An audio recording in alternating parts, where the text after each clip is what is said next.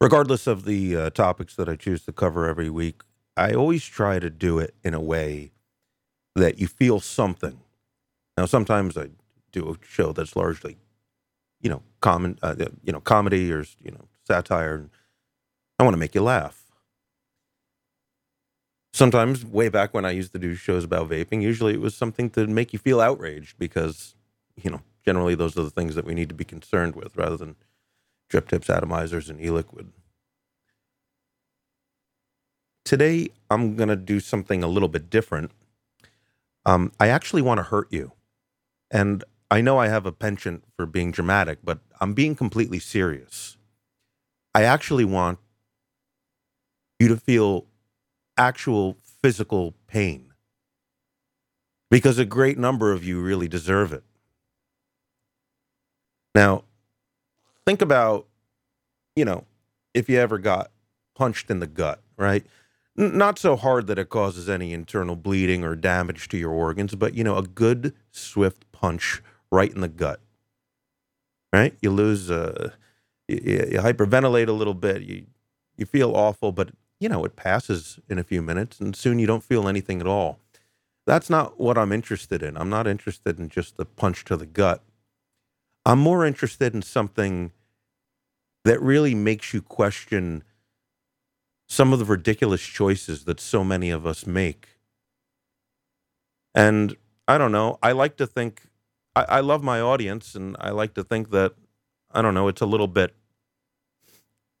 above the typical, I don't know, Facebook shit poster. But I know a lot of you, it's got to be a huge chunk of you, are guilty of what I'm about to talk about. And to those of you, and I do hope it's a minority, but I can't, maybe it's wishful thinking. What I'm about to say to you, I really do want to hurt you. And it's not out of malice or sadism, but I really think it's the only way that you're going to wake up and realize what you're doing, even though it seems innocuous and maybe even helpful. I want to show you what it is, which is just narcissistic twaddle. Of course, everybody knows what happened in Belgium. Well, you don't really know everything about what happened, nor does anybody who wasn't really there. But you generally know what happened. There was a bombing, dozens killed, hundreds injured, thousands of families' lives destroyed. But then some of you made a choice. And to really drive home this point, I want you to hear from a woman. Her name is Diana. She's 19 years old. She's not Belgian. She's actually Romanian, but she lived in Belgium for a while with two Belgian girls. Diana is 19, and the other two girls are 20 and 21, I believe. Those other two girls died in the terrorist attack. This is an excerpt from an interview that Diana did on another podcast. And I'd like you to listen to what she has to say. Because a great very many of you, whether you would ever even think of it or not, directly, as you'll hear from her, poured salt into her wounds. Well, I'll let her explain it. I met these people 6 or 7 months ago, and yesterday my mom yelled from her room that something happened at the airport.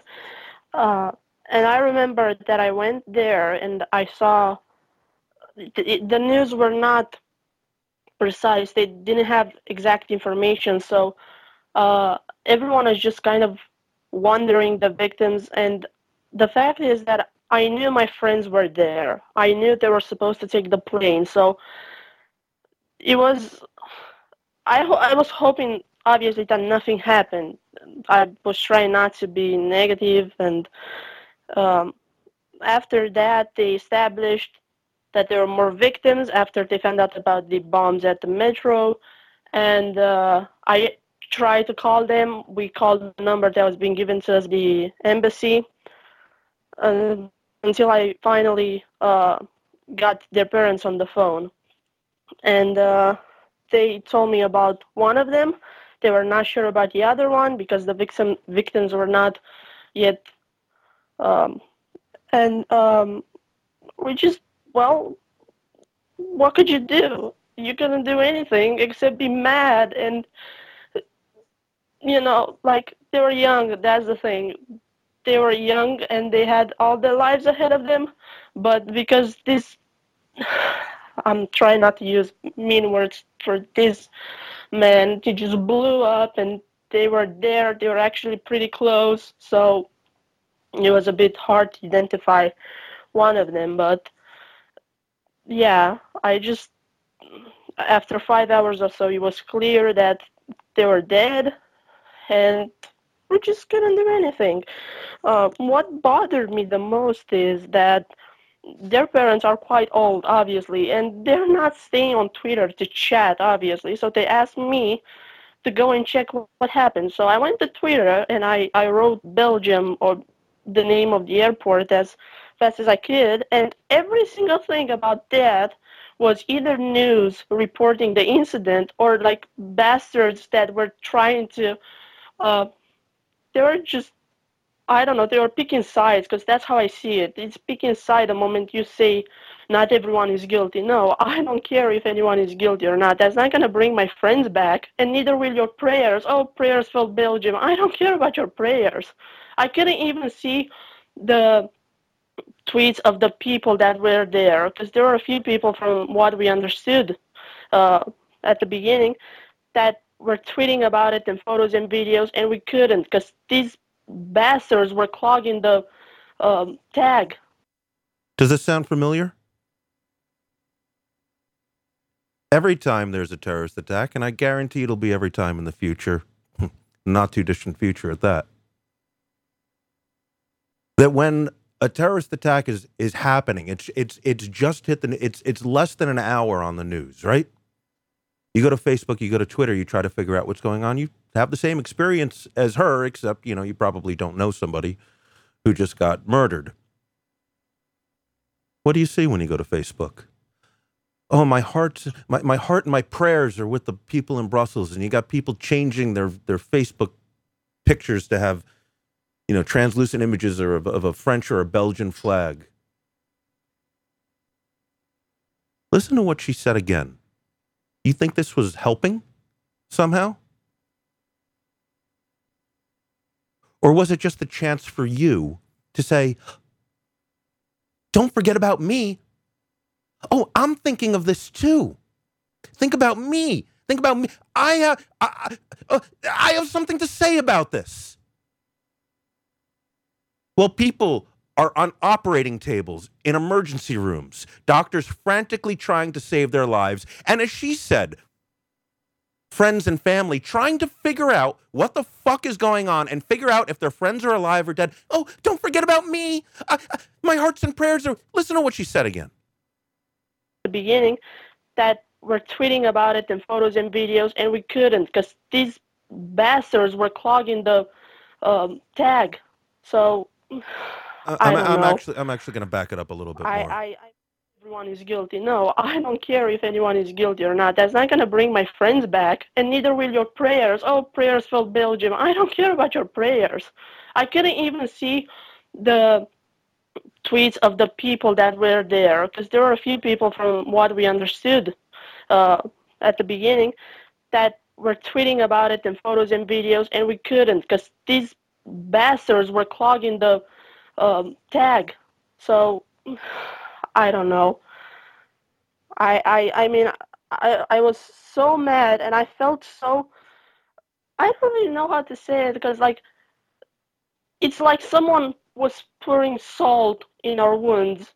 Because I could not tell their parents anything. I was on the line with their parents on the phone, and the other one was talking to my mother, and we couldn't find anything to tell them about it. There were obviously I'm not sure if you're aware, but the Secret Service or whatever it was in Belgium asked not to call because they were having a hard time finding, I don't know what, with the lines. And so the parents could not call. It was hard to find someone to talk to them. That was like the only thing they could do except sit and wait for the bad news, because it was just obvious they were at least hurt, injured, but we did not expect them to be dead. Um, and this, like, they were sitting there telling us that, oh, it's not everyone Muslims. I mean, what am I gonna do with that? Are they gonna pay for the funeral? No, they're not. Are their prayers gonna help us do something? No. If anything, I'm gonna wipe my butt with their prayers, because that's what we do all the time. Pray, pray, pray. For what? It did not help the people from France. It didn't help these people. It never helped anybody else. And just because you post a picture on Facebook with pray for whatever, it's not going to solve anything. Well, it's pretty ironic to use that because of religion is happening, right? That's the problem. I don't even know. I thought I was not going to cry in here, but obviously I failed. It's just really hard to put it in the words how you feel. I just don't understand. How much do we have to suffer? How many children have to lose their families? And I don't really have words, and I'm sorry for using so many slurs, but it's just, I don't really know.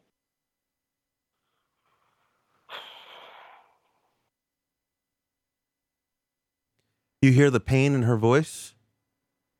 You contributed to that. Now, maybe she didn't see your Facebook post, and maybe she didn't read your tweet specifically, but yours was thrown on the pile, and she's exactly right. You were just clogging up the whole tag. That was their only hope. While they were waiting for 5 hours, frantically trying to get any information, you clogged the pipe with your stupid hopes and prayers and updated profile picture. Because you wanted people to think about you. You fuck. Do you even think about this? You're nothing but noise. Your fucking stupid comments serve no purpose other than to obfuscate the signal. You're less than worthless.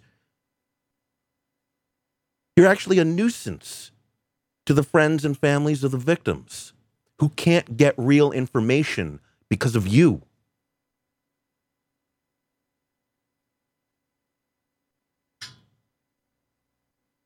The fuck is wrong with you? Nobody's interested in paying attention to you in the middle of a fucking mass murder. Shut the fuck up!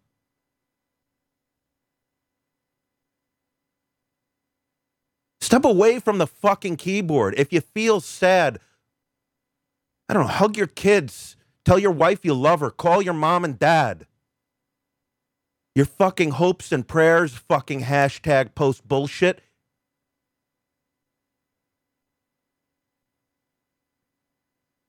It's hurting people like her. Yeah, you want to do that. You want to do that a day later, 2 days later, a week later. I don't give a fuck. It's in the middle of an ongoing mass murder, and you can't shut the fuck up. What the fuck is wrong with you?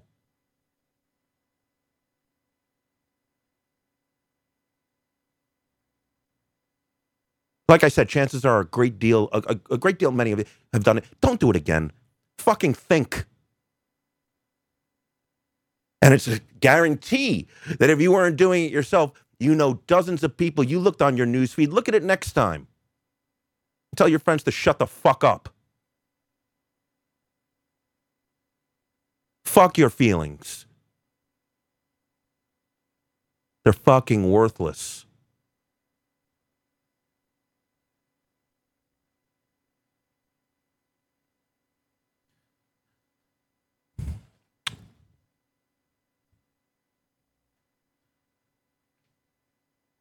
So, here we are again, right? Yet another terrorist attack. Now, we had one recently in our country, but all things considered, the chances of you or even someone you know, at least in this country, being killed in a terrorist attack are exceedingly low. There's dozens and dozens, there's hundreds of things that are more likely to kill you. A car accident, heart disease, slipped and fell in the shower, you probably have a better chance of dying from a terrorist. Shit. It's 8 times more likely to be killed by a cop than it is to be killed by a terrorist in this country. So the risk here is fairly low right now. We can, however, that being said, we can learn a whole lot about what's going on in Europe right now. Because this is just the beginning of a rampant escalation in violence. These are the types of things we hear about because there's just no way to hide it. Not that, as I've talked about in the past, that the governments in Europe don't try very hard to do just that. If you heard about the mass rapes and sexual assaults that happened in Cologne on New Year's Eve, Cologne, capital of Germany, on New Year's Eve, chances are that it's because you've been paying attention to either social media or alternative news sources, because it didn't appear anywhere here. Or maybe you heard it, maybe you heard it on the show. But the governments in Europe, they actually tried as hard as they could to sweep this under the rug. And it was only because there were so many people who were victims that day that news outlets had no choice but to cover it. If you live in Sweden, you can't even get access to those articles because the country actually puts a pseudo type of firewall on those types of articles, not types of news sites, because, at this point, it's the BBC and the Daily Mail and, reputable news sources, mainstream news sources that are reporting on it. You can't get those articles in Sweden. They block them all out. Anything that involves a crime where it's some sort of Muslim hate crime, or, well, all crimes are hate crimes, but any kind of Muslim crime against a woman who's a native of the country, they don't let you read it. Why is this happening? What can we do about it? It's actually very surprising that this type of terrorist attack only happened just now in Brussels. Should have been one of the first, just by the numbers. Brussels has bred more extreme, well, we'll get into that later, has bred more Islamic terrorists than anywhere else in Europe. This is directly because of a choice that was made by the state about a dozen years ago. See, like a lot of countries, including this one, including America, we're really good friends with Saudi Arabia, one of the most repressive and one of the biggest supporters of Sharia law. It doesn't get any worse than Saudi Arabia. But of course, we're best friends with them because they got lots of oil and lots of money. Brussels was no different. Brussels invited Saudi Arabia to make a mosque in Brussels. This mosque has been used for the last dozen or more years to have extremist Wahhabist preachers spew their venom to a population that has been put into ghettos. They've been imported and supported by the country, but they're in ghettos. They don't know what to do. And they go there and they hear this hatred and they become radicalized.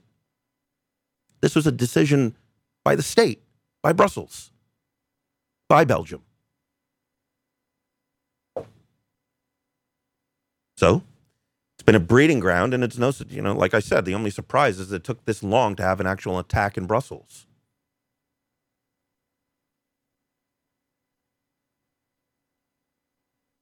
So, like I said, a dozen or more years, and now you see how far the termites have spread.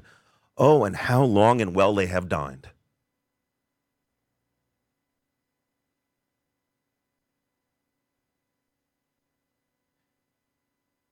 So, what can we learn from this?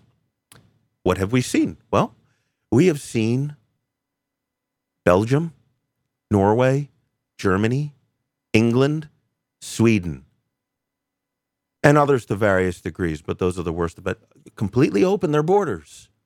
Welcome these Yes, some refugees, others simply migrants into their borders, flooding across, oftentimes without any identification at all, just welcome.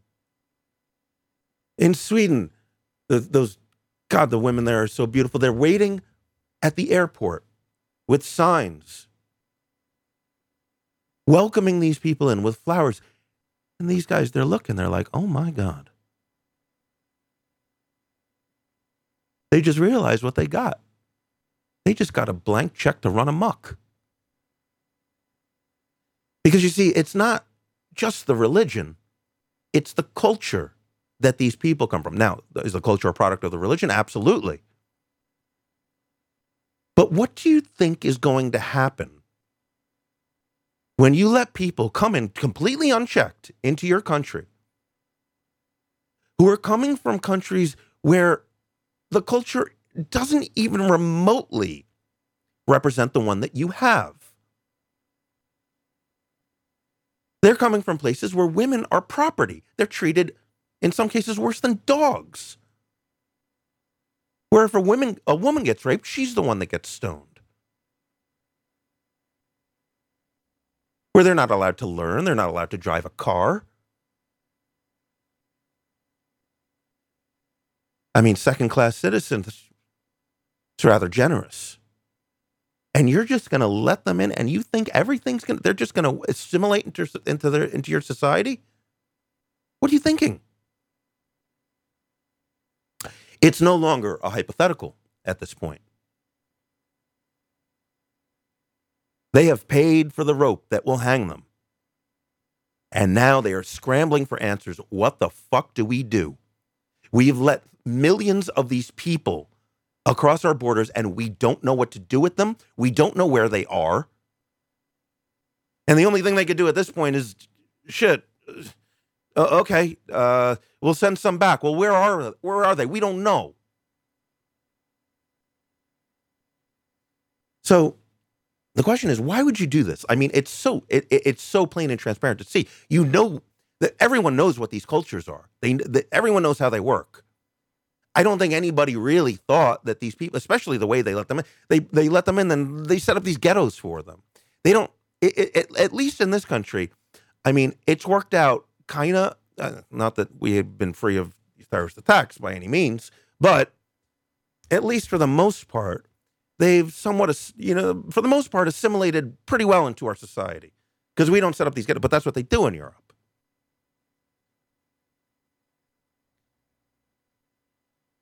So look, we can learn so much, not that it was that hard to predict, but we can learn so much about looking at what's happened there, right? I really think the only thing that saved us is, Europe just flung the doors open.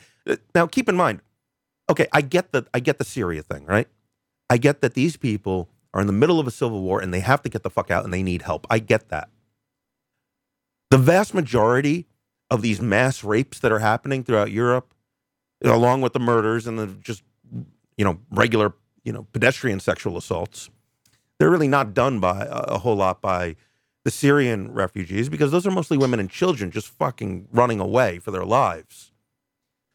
However, because the policies in most of these other Western European countries was so carte blanche, that this was an opportunity for people all over the rest of Asia, other parts of Europe and sub-Saharan Africa. These were straight up migrants that, life sucked in their country. They didn't like it. And it was pretty apparent that they were just getting a free ride. They were getting they were getting full support. They could go and live amongst themselves and be supported by the state. It was a free meal ticket, and they took it by the hundreds and hundreds of thousands, by the millions. And here we are. And how long and well they have dined.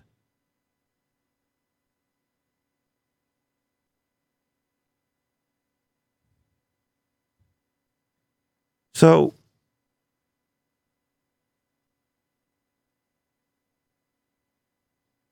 before we talk more about what maybe we could do in this country. We've certainly had some suggestions. Let's take a little bit of a let's take a little look at what some other countries have done. For example, Japan. Japan has a really, really, really tight immigration policy. They very, very begrudgingly let some Muslim migrants in. To be exact, they let 27 in. It was basically like, just lip service. Just, okay, we'll do something. 27. Of those 27, 2 have already been arrested for rape. Boy, that's not great in terms of percentage. That's not great.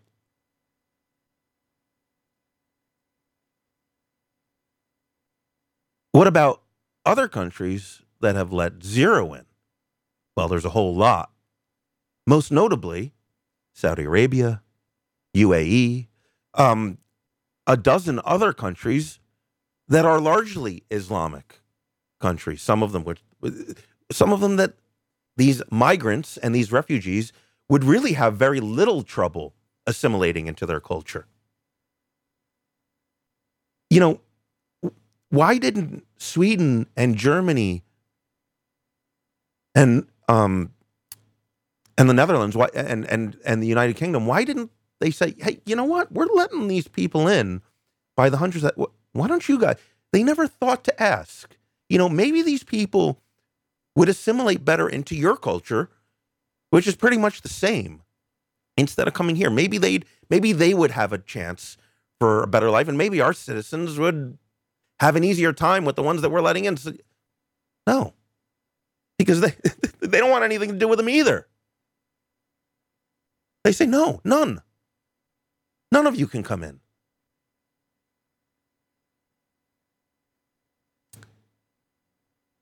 What about France? Well, it's no picnic there either. What's going on in France? Well, let's take a look. Now, the population of Muslims in France is, I believe, 9% of the. Let me make sure I have that number right. Yeah, I believe it's Muslims are 9% of the total population. Why isn't that? All right. Is it 9%? Motherfucker. Yeah, 9%. Muslims are 9% of the total population.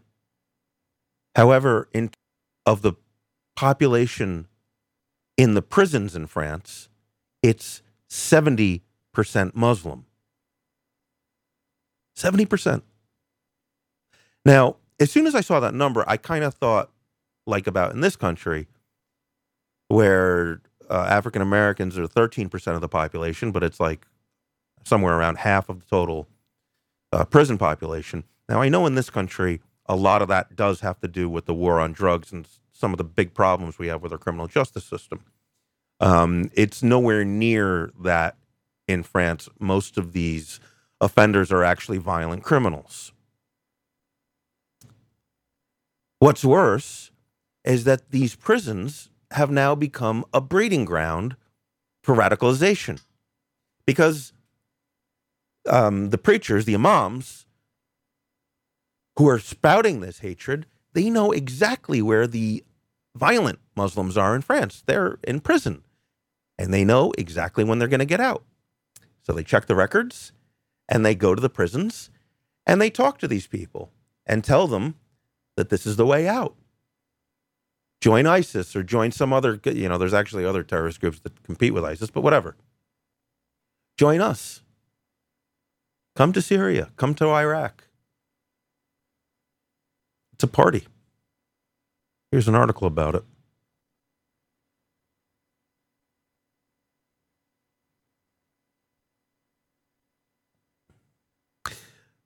have to, you can't really talk about this intelligently until you actually understand that this isn't, and this is a really uncomfortable topic for people. It's hard enough for people to publicly vocalize the fact that their culture is not equal to ours. Their culture is inferior. Their culture is backwards, misogynistic, treats gays as, well, worse than women, actually. You just get murdered if you're gay. And if you dare leave the religion, then, well, you're murdered too. Their culture is bad. And people have a hard time even saying that. But it goes even further than that, to an even more taboo topic. And that's the fact that it's not just the culture, it's the genetics. One of the least talked about facts about Islam concerns incest. This is something that is specifically written about in the Quran and other holy texts for Islam. And this concerns cousin marriage and other forms of incestual marriage. Here's how it works. Let's say there's a couple. They get together, they get married, and they have 2 kids. Right? Follow me here. You may even want to take out a piece of paper, but you probably won't have to. Mom and dad get married. They have 2 kids. 2 boys. Obviously, they're brothers. Brother number 1 gets married, and they have a kid, a girl. So brother number 1 has a daughter. Brother number 2 also gets married. He has a son. Brother number 1 has a daughter. Brother number 2 has a son. In some countries with Sharia law, but in others that even have, that is just a part of the culture. So what I'm trying to say is that sometimes this is just a part of the culture. Other kinds, it's actually law. And what I mean by that is that the brother who had a son has a right to claim his brother's daughter as the wife to his son. In other words, if even the other brother wants to find another person who's not a relative of his to marry his daughter, he has no choice. He must, by law, marry his daughter to his brother's son. That is incest. That is illegal in the vast majority of the world at this point. Why? Because we know incest is not good. When those 2, that brother, those 2 cousins, I guess they would be, get married and have kids, they are at an extremely high risk of birth defects and other things. Let me go down the list here. Let's see. I mean, obviously, everyone knows at this point it's not a good idea to intermarry within the family. You're drastically increasing the chances that there's going to be a genetic problem. But it's not just that. Oh, and let's just go, before we go through all the problems, I told you that this is a part of the law in some countries. In other countries, it's not part of the law, but part of the culture. But how does it actually work out? In Pakistan, 70% of the population is inbred due to this cousin marriage. And there's actually another form, I forgot to say. Let me quickly go through it. So we're starting at the same place. Mother and father have 2 boys. They're obviously brothers. Brother number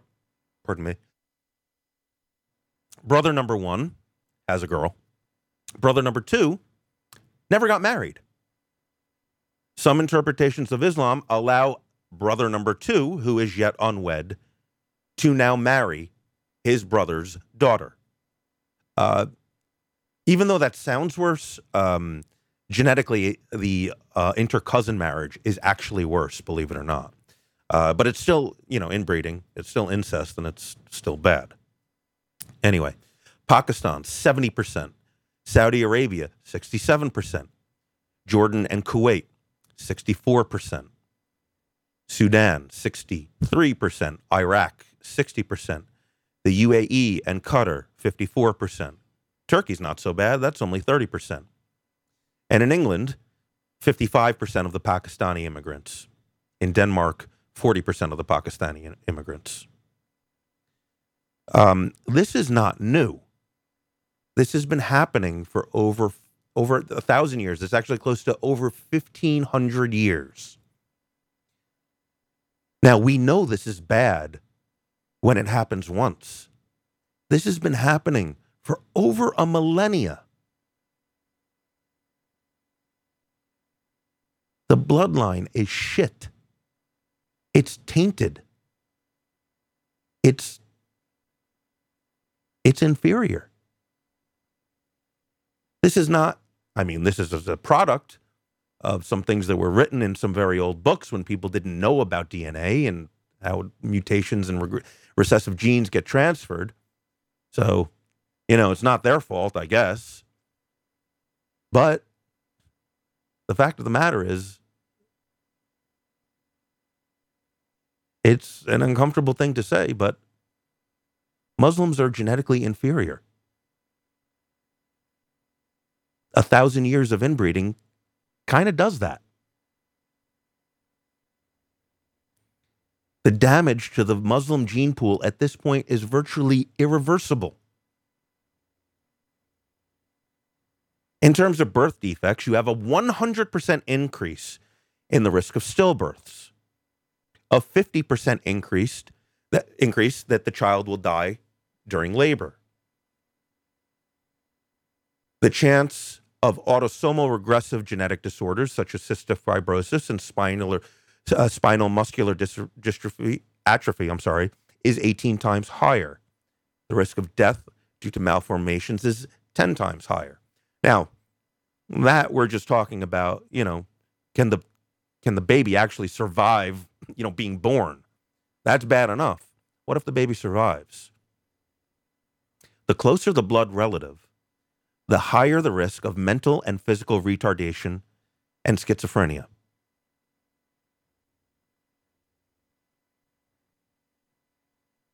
If one's parents are cousins, that child's intelligence will go down by about 15 IQ points. That's basically a standard deviation. The risk of having an IQ lower than 70, which is generally accepted to be the point at which someone is actually mentally retarded, increases by 400% amongst children of cousin marriages.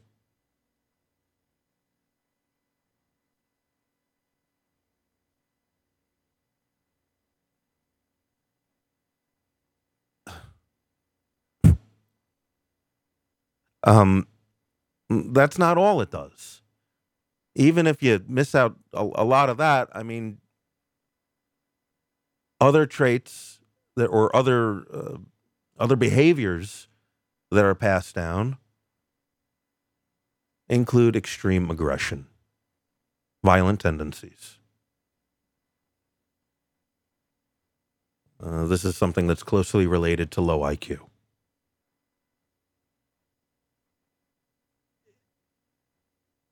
There's really not much that can be done about this. The best thing that, people who are Islamic, who don't buy into this whole fucking nonsense anymore, well, I guess the best thing would be for for their daughters and sons to marry, I don't know, anything but as far away. Just spin the globe around and marry someone over there. Get as far away from where you are to try to fix, at least for your family, your gene pool, because it's fucked. This is not my opinion. This is something that's been happening over 1,000 years. It's fact, but it's something nobody wants to talk about.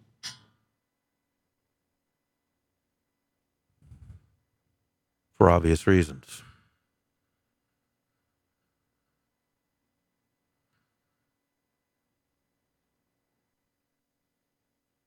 So, again, taking the big picture, you have a group of people who are genetically inferior, who are culturally inferior. Put those two things together and let them into a culture that they don't recognize, and you have what you have seen, for the past few months, and will only intensify over the coming months and years. You see how far the termites have spread. 1,000 years has led us to this point.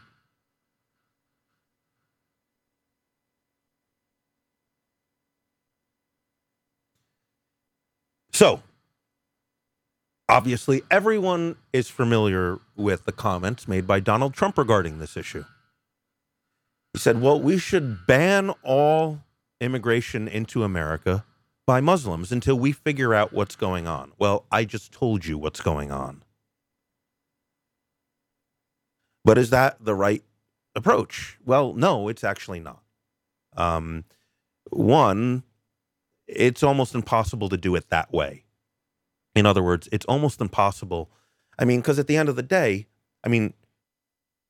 forget about I think he's saying that mostly because of the terrorism angle. I am not aware of Trump even speaking out about, the Cologne mass rapes and what's going on in Sweden. Oh, by the way, in case you didn't know, I should put this in the replay notes and I'll drop it for you here. Where is my Sweden link? Here we go. Sweden is now the country that has the highest per capita rapes in the world. Sweden. You roll back 5 years, it wasn't a big deal. Rape is always a big deal. Yes, they had it, but it was relatively rare. Now, Sweden has more raping going on than some countries that are Islamic sub-Saharan African states where they're not even reported all that often, but yet they were the world leaders. Now it's Sweden. Sweden is the rape capital of the world.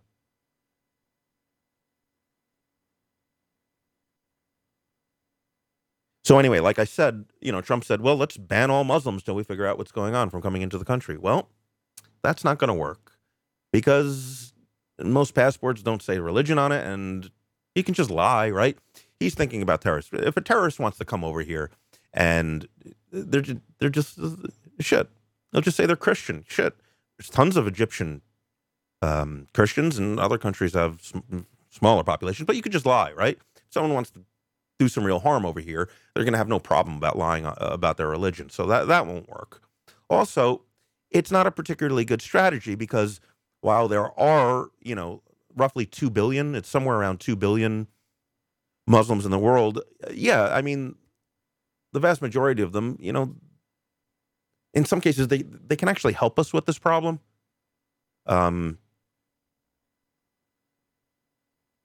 So what would be an alternative?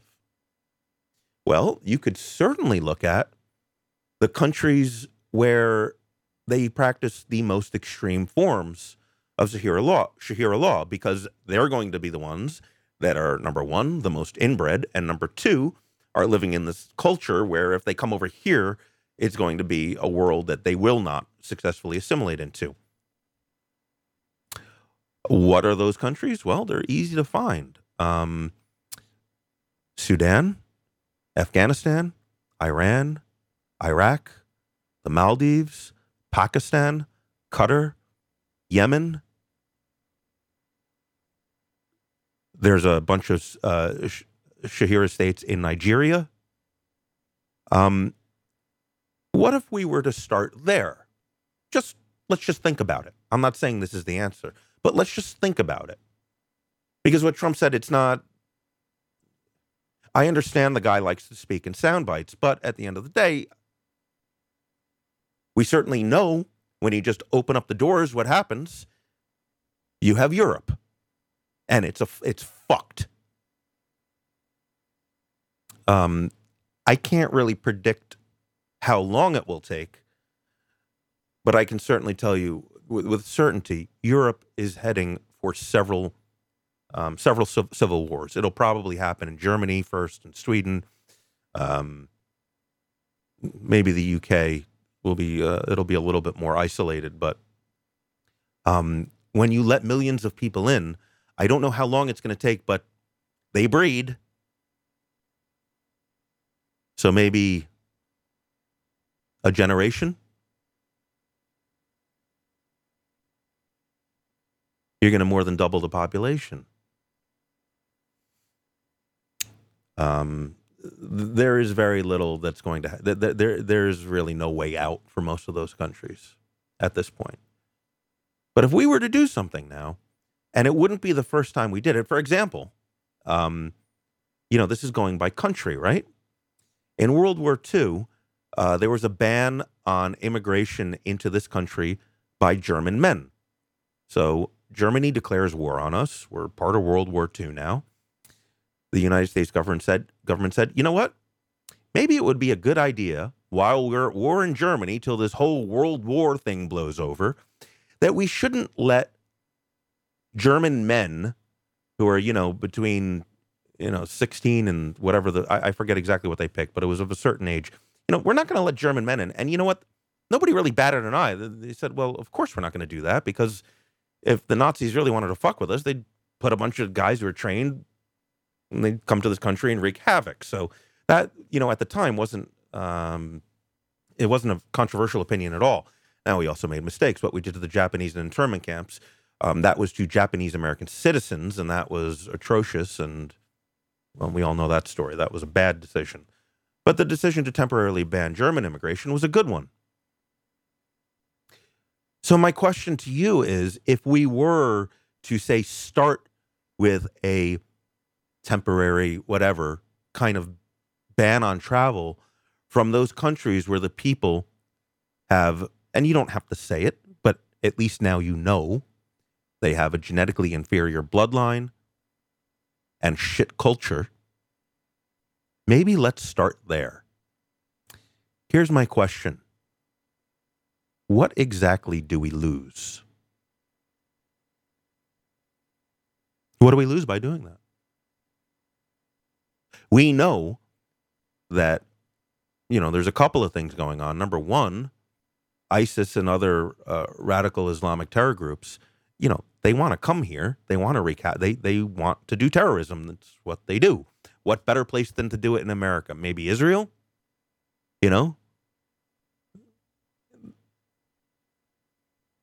What do we lose exactly? Are these, I mean, I don't really, I mean, what do we lose, right? Tell me one thing. Are we less American for doing it? Well, we're kind of in a new kind of war here. So, I mean, we've done it during times of war before and made a lot of sense then. It was probably the right thing to do. What do we lose? I don't know. Is one of these guys from Sudan going to be the next guy who, gets a Nobel Prize for curing cancer? Maybe. What are the chances of that? Not very good. I'm kind of willing to take that risk. I remember when Trump made that statement, was not that long ago. I wasn't very educated on the subject, and I said to myself, what a fucking ass, what a fucking racist shit this guy is, by suggesting something so un-American, so preposterous. And while his proposal is still wrong, and wrong mostly because it just, there's no way to make it work, selecting certain countries, I mean, what if we just start with one? What if we just start with Saudi Arabia? What do we lose?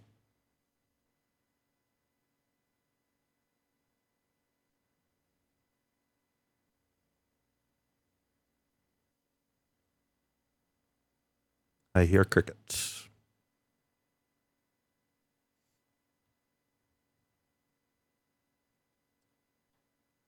Um, I want to make it clear that blaming all of Islam is not the answer. Partly because there's a great many Muslims who want nothing to do with this, who are frankly looking for a way out and looking for a way to break free from, this horrible ancient tradition of barbarism. Furthermore, it's exactly what ISIS wants. ISIS does want us to blame the entire religion because it just makes it that much easier. So that's another reason why what Trump had suggested is not good, because it's exactly what they want. You generally don't want to give the people who are trying to kill you and do all these things that you don't want to do what they want. So if for nothing else, that's not a good reason. It just makes it easier for them to recruit. So what do? I don't know. You got to look at some other things here. A commonly cited statistic is that the Muslim population of the world is like 1.6 billion, right? ISIS is about 80 to 100,000 people. 80 to 100,000 people, that's like 0.006% of the Muslim population. Taliban, they got about 36,000. That's, 0.002%. They got Al-Qaeda, they got less than 10,000 at this point. That's 0.0006%. So you're talking about, you add all those, commonly known terrorist groups, and you're miles and miles away from even 1% of the Muslim population. This is a commonly cited statistic.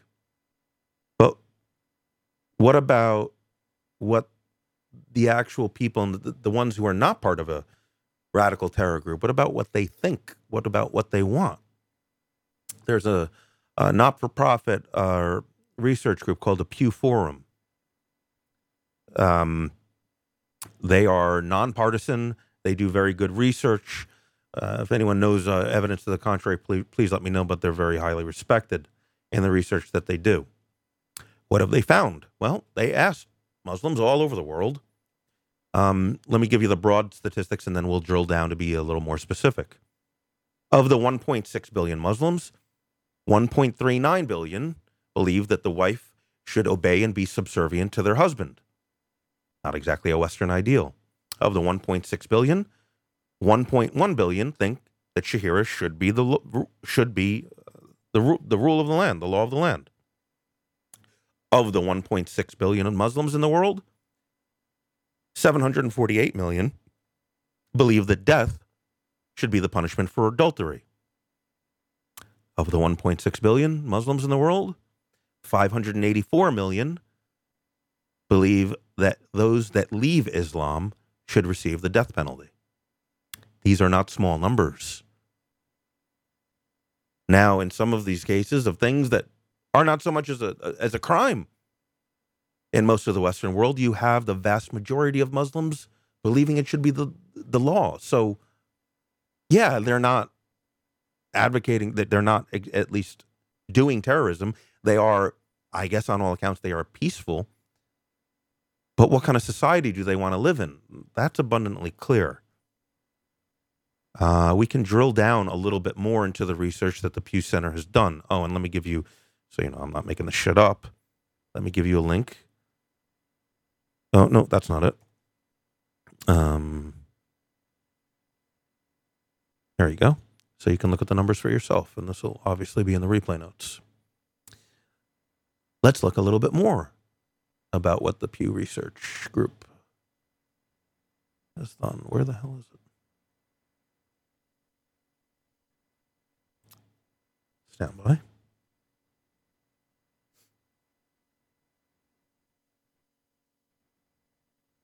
So I'm going to skip over some of the relatively benign things and get down into what percent of Muslims in specific areas of the world favor making Shahira the law of the land. Afghanistan, 99%. Pakistan, 84%. Bangladesh, 82%. Iraq, 91%. Palestine, 89%. Or I should say the Palestinian territories, 89%. Morocco, 83%. Egypt, 74%. Jordan, 71%. Tunisia, 56%. Lebanon, surprisingly, 29%. Wow. Only a third. Jeez. What a progressive country. Niger, 86%. Congo, 74%. Nigeria, 71%. Uganda, 66%. Ethiopia, 65%. Mozambique. You get the idea?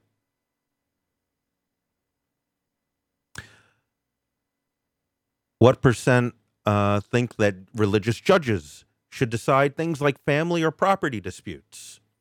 Even the Muslims in Russia, 62%. Albania, 55%.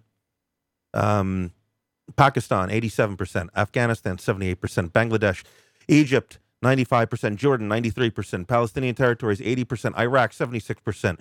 Lebanon, 75%. You get the idea. What percent of Muslims favor corporal punishments for crimes such as theft? Pakistan, 88%. Afghanistan, 81%. Bangladesh, 50%. Palestinian territory, 76%. Egypt, 70%. Jordan, 57%. Iraq, 56%. Lebanon, again, the shining star of moderate Islamic countries, 50%. What percent think that stoning should be a punishment for adultery? Pakistan, 89%. Afghanistan, 85%. Bangladesh, 55%. Palestinian territories, 84%. Egypt, 81%. Jordan, 67%. Iraq, 58%. Well, I could keep going, you know. Oh, and of course, my favorite. If you're a Muslim, should you get the death penalty for leaving Islam? Afghanistan, 79%. Pakistan, 76%. Egypt, 86%. This is simply saying, I don't want this anymore. I'm going to walk away. Now, why do they think this? These aren't new ideas. They're in the fucking book.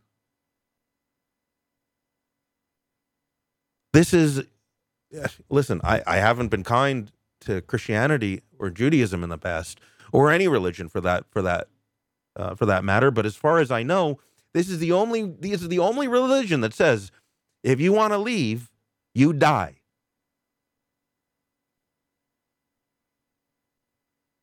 It's a wonder more people don't, right? Well, now you know why. This is what they want. So, you know, and they already have it in most of these countries, right? So now they're leaving, and they're coming to these other European countries who are housing them and feeding them and giving them education if they want it. They're taking care of them.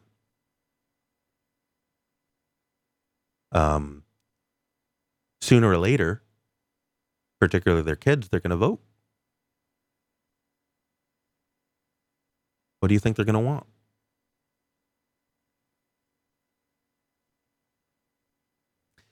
So these notions that, well, the vast majority of Muslims have, to this point, been peaceful as far as we can tell. They certainly at least aren't terrorists.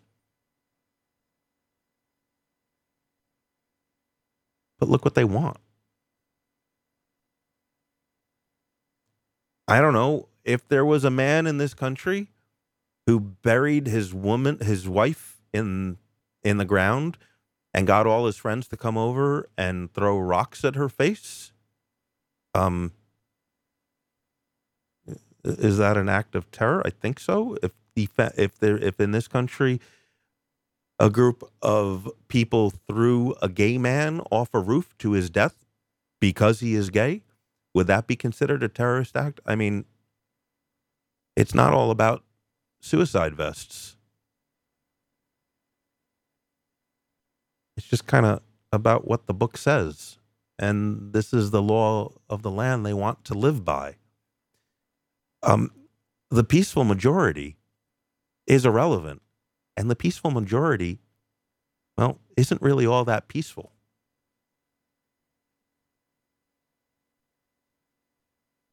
We are in a very, very fortunate situation. Although this was such an easy thing to predict, predictions are not necessary at this point. We see exactly what has been happening in Europe. We will continue to see it get much, much worse. I am the last person that wants my government to do really much of anything at all. And if you had asked me just a short time ago, I would have included policing the borders in that list, very long list of things the government shouldn't get involved in. Well, I have changed my mind. I do not want a violent, genetically inferior, and culturally bankrupt group of people coming here. I don't see the plus side. What are we losing?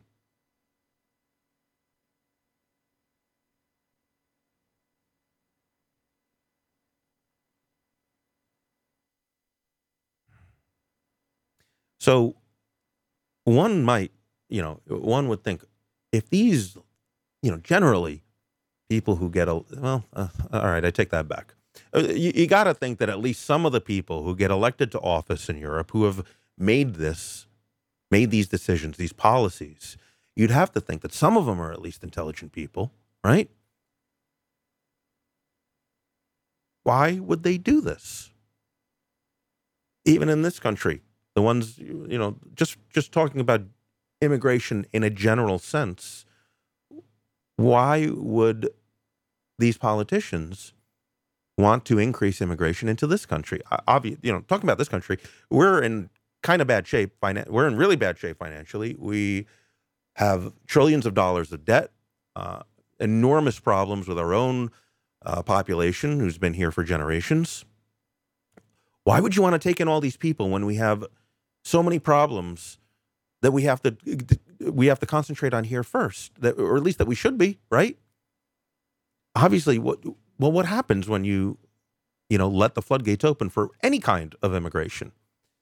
Well, a lot of these people are dependent, that they don't necessarily integrate into the culture well initially. A lot of them don't get jobs, so they're dependent on the government, on welfare, et cetera, et cetera.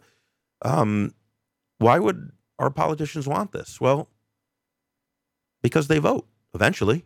They'll get citizenship eventually, or their kids who are born here, also known as anchor babies, they vote. What are they going to vote for? They're going to vote for whoever says you get free shit. So it's to the politicians' advantage to allow immigration. Well, it depends what party you're in, really. I'm not saying that the Republican Party is not somewhat complicit in this, but the Democratic Party is virtually universally guilty. It helps them stay in office. Keep in mind, a lot of these politicians have been in office for dozens of years. The ones that haven't certainly aim to. Wouldn't it be great if you could just import voters? Well, that's exactly what they're doing. And at the same time, you're importing the voters, and it's based on policies that align with the party, right? More social programs.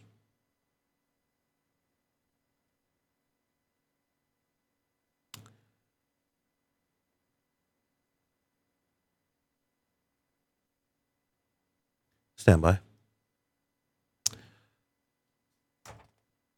So let's talk about building a wall, right?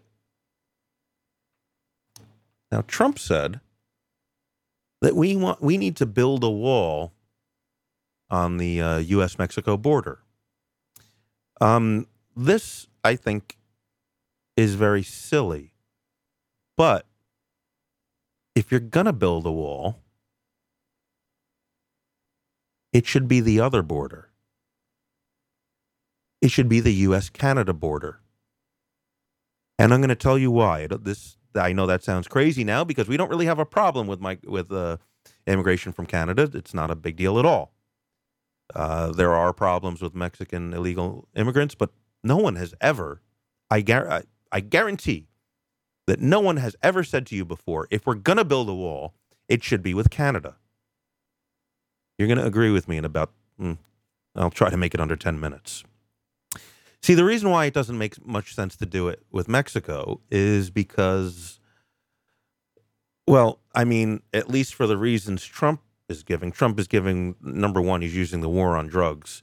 So let's think about that. Let's think about a wall preventing drugs from coming into this country. Okay, well, you know what? Let's take it even a step further. Forget about a wall. What about a box? This is just a thought experiment. Obviously, there are many reasons why you cannot build like a concrete or a metal box over a country. Namely, well, we need sunlight and be able to, take airplanes places. But let's just say you did. Let's just say you were actually able to build a huge, solid, impenetrable metal box over the entire country, right? Of course, you'd have to have doors to let in people in and out, but you've basically got a box over the whole country. Well, we already have we already have smaller boxes all over the country. They're called prisons. And in terms of the drug war, there's more drugs in prison than anywhere. So in terms of keeping drugs out, we already have boxes that can't keep drugs out. You think you're going to build a wall and keep drugs out? Of course not. It's ridiculous. So scratch that. What about the immigration problem, illegal immigration? Well, illegal immigration from Mexico is actually at an all-time low. They're coming in less and less. So instead of a wall, it would be really a much better idea why don't we just take a look at the actual issues that might be causing some of these problems? For me, the war on drugs is kind of a no-brainer. You stop the war on drugs and you let the marketplace and reputable businesses sell drugs. As we know, this has been a huge success, both for medical marijuana and recreational marijuana. This has been a huge success in the West of America. Importation of marijuana from Central and South America, it's been or Central America and Mexico, is an all-time low. Shit, man. I don't even know where to get dirt weed anymore. In college, that's all that was around, and you had to search real hard to get the good shit. Now, fuck, man. Even all the way here on the East Coast, you can't find bad weed anymore. That's been taken away by capitalism. Do the same for cocaine and heroin, you're going to get the same thing. You're going to have safer product, responsible companies dealing with it, and treatment for addicts. Instead of them being criminals, they're going to be treated for a disease that they have. So that's a no-brainer. Tough sell for Joe Sixpack in Minnesota, but it's clearly the right thing. What's the other problem? Well, I don't know that it's much of a problem, really, but a lot of people come from Mexico to here because they want to work, right? And they come in illegally and they work illegally. How do you solve that problem? Well, you can get rid of the minimum wage. Now, a lot of people think, well, that's inhumane. You can't do that. You have to have some sort of minimum wage so that people get some sort of a wage they can live on. But you have to understand, the minimum wage does not stop an employer for paying their employees less money. No.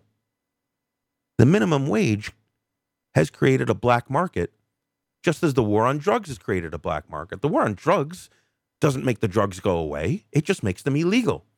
The minimum wage does not make employers paying less than X dollars per hour illegal. Doesn't make it impossible. It just makes it illegal. The only thing that a minimum wage prevents is Americans from being eligible to be hired.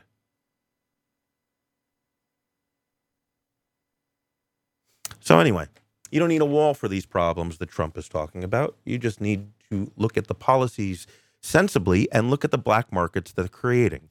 You eliminate the black markets, and all of a sudden it's not so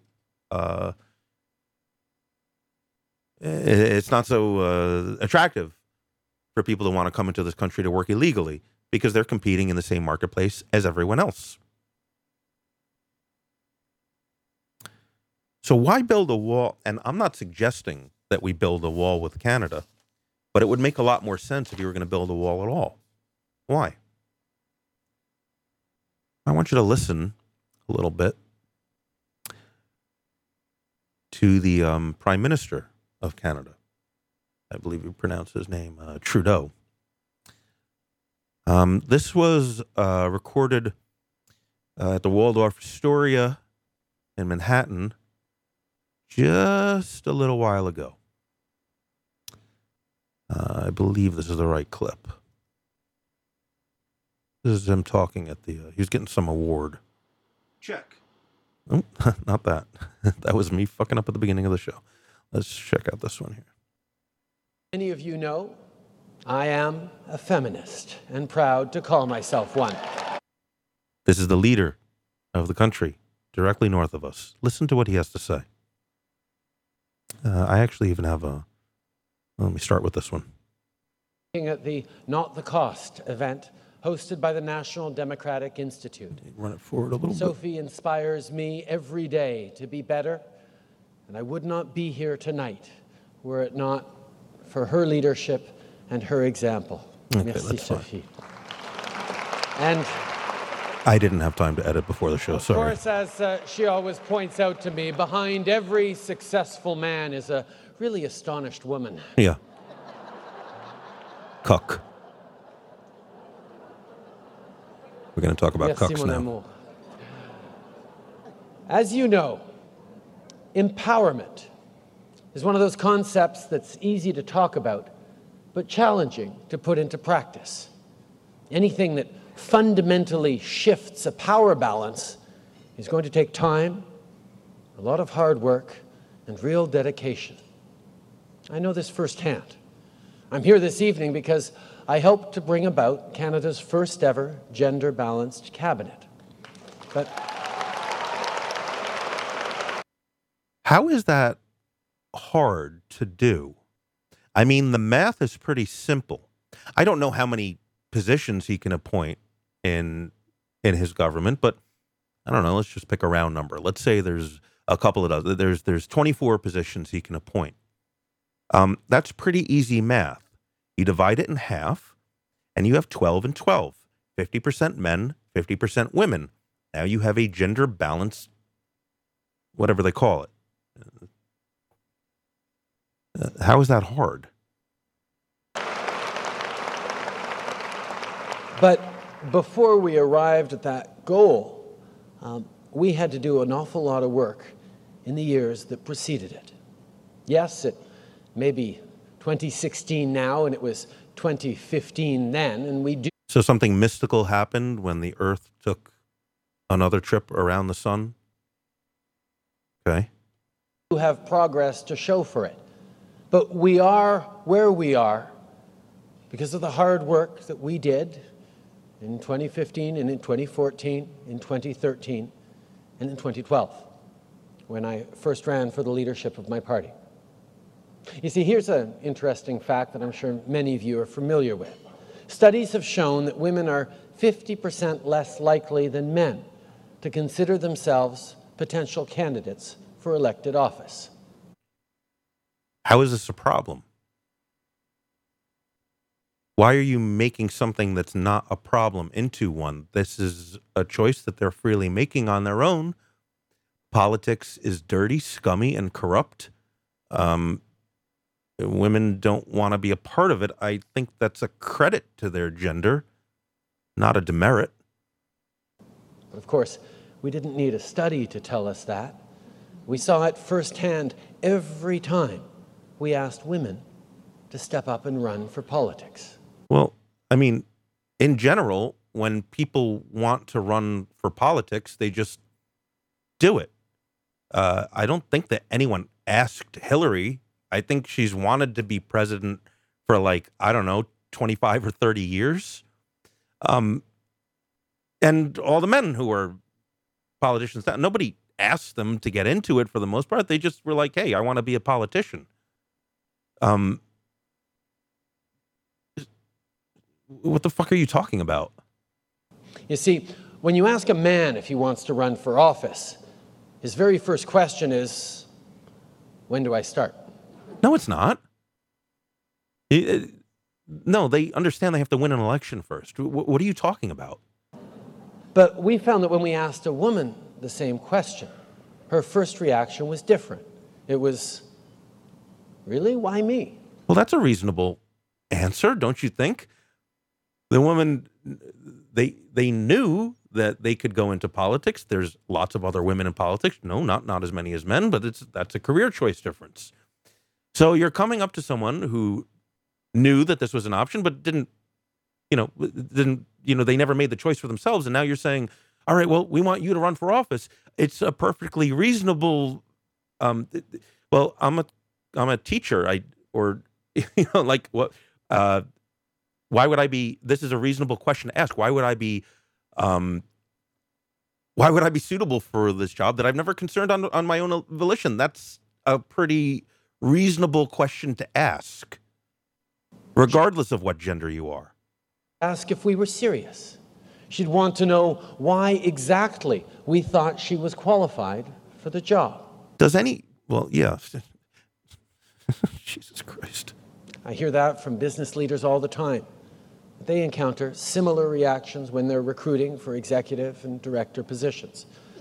So it's not just a politics. Does anyone believe that these conversations ever took place?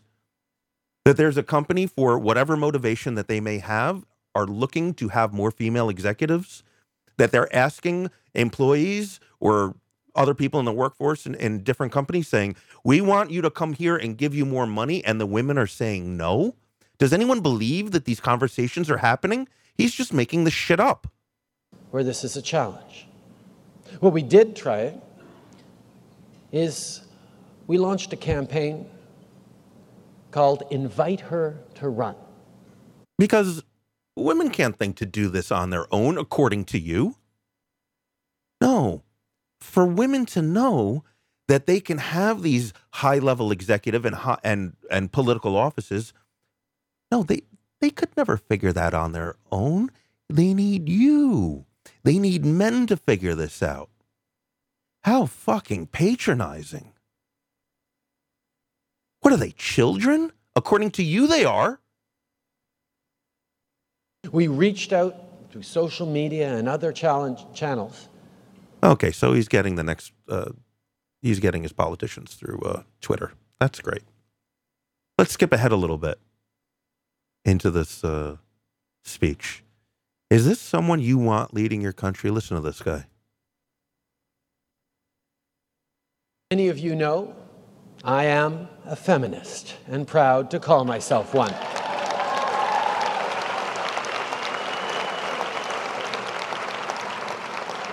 I know and believe that women can do and be anything they want. Well, with your help, according to what you said before, they don't know that they can be in politics. They need you to go on Twitter and ask for their help because they're too stupid to know how to do it on their own. Well, thank God for you. Thank God for men who can tell women what they're capable of. Whew. But I also know that meaningful cultural change can't and won't happen when only half of the population works towards change. Men need to act, to set examples, and to be role models too. Again, women can't do it without men. Unfucking believable. It's 1984. This is all doublespeak, and these fucking idiots, they're not, I don't know if they're not listening or they just can't see through this is not very difficult to see through. My wife, Sophie, recently reminded me of this very point. I've always tried to make sure that my daughter feels empowered, that she understands that her gender does not and should never determine the limits of what she can accomplish. But Sophie reminded me recently that I need to spend just as much time and effort engaging with my sons. As a father, he didn't know that he has to spend time with his sons. He thought, because I guess that goes in line with everything else he said. The men know how to do everything. I don't need to be a good father to my sons. I just got to worry about my daughter. You needed your wife to tell you, don't forget about Pete and Roy. You got to be a good father to them too. What the fuck? talking to them. This guy's in charge of the fucking country. About feminism and the importance of equality. No, they'd never be able to figure out how to... No. What the fuck? Men have a critical role to play in demanding and supporting this societal shift. Oh. You want to engineer the society. Now it all makes sense. We need to speak out in support of gender equality. And gentlemen, we need to get comfortable identifying ourselves as feminists. Fuck you. No. No fucking way.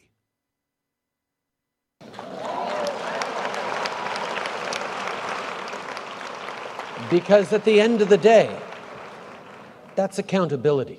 We are all accountable, women and men.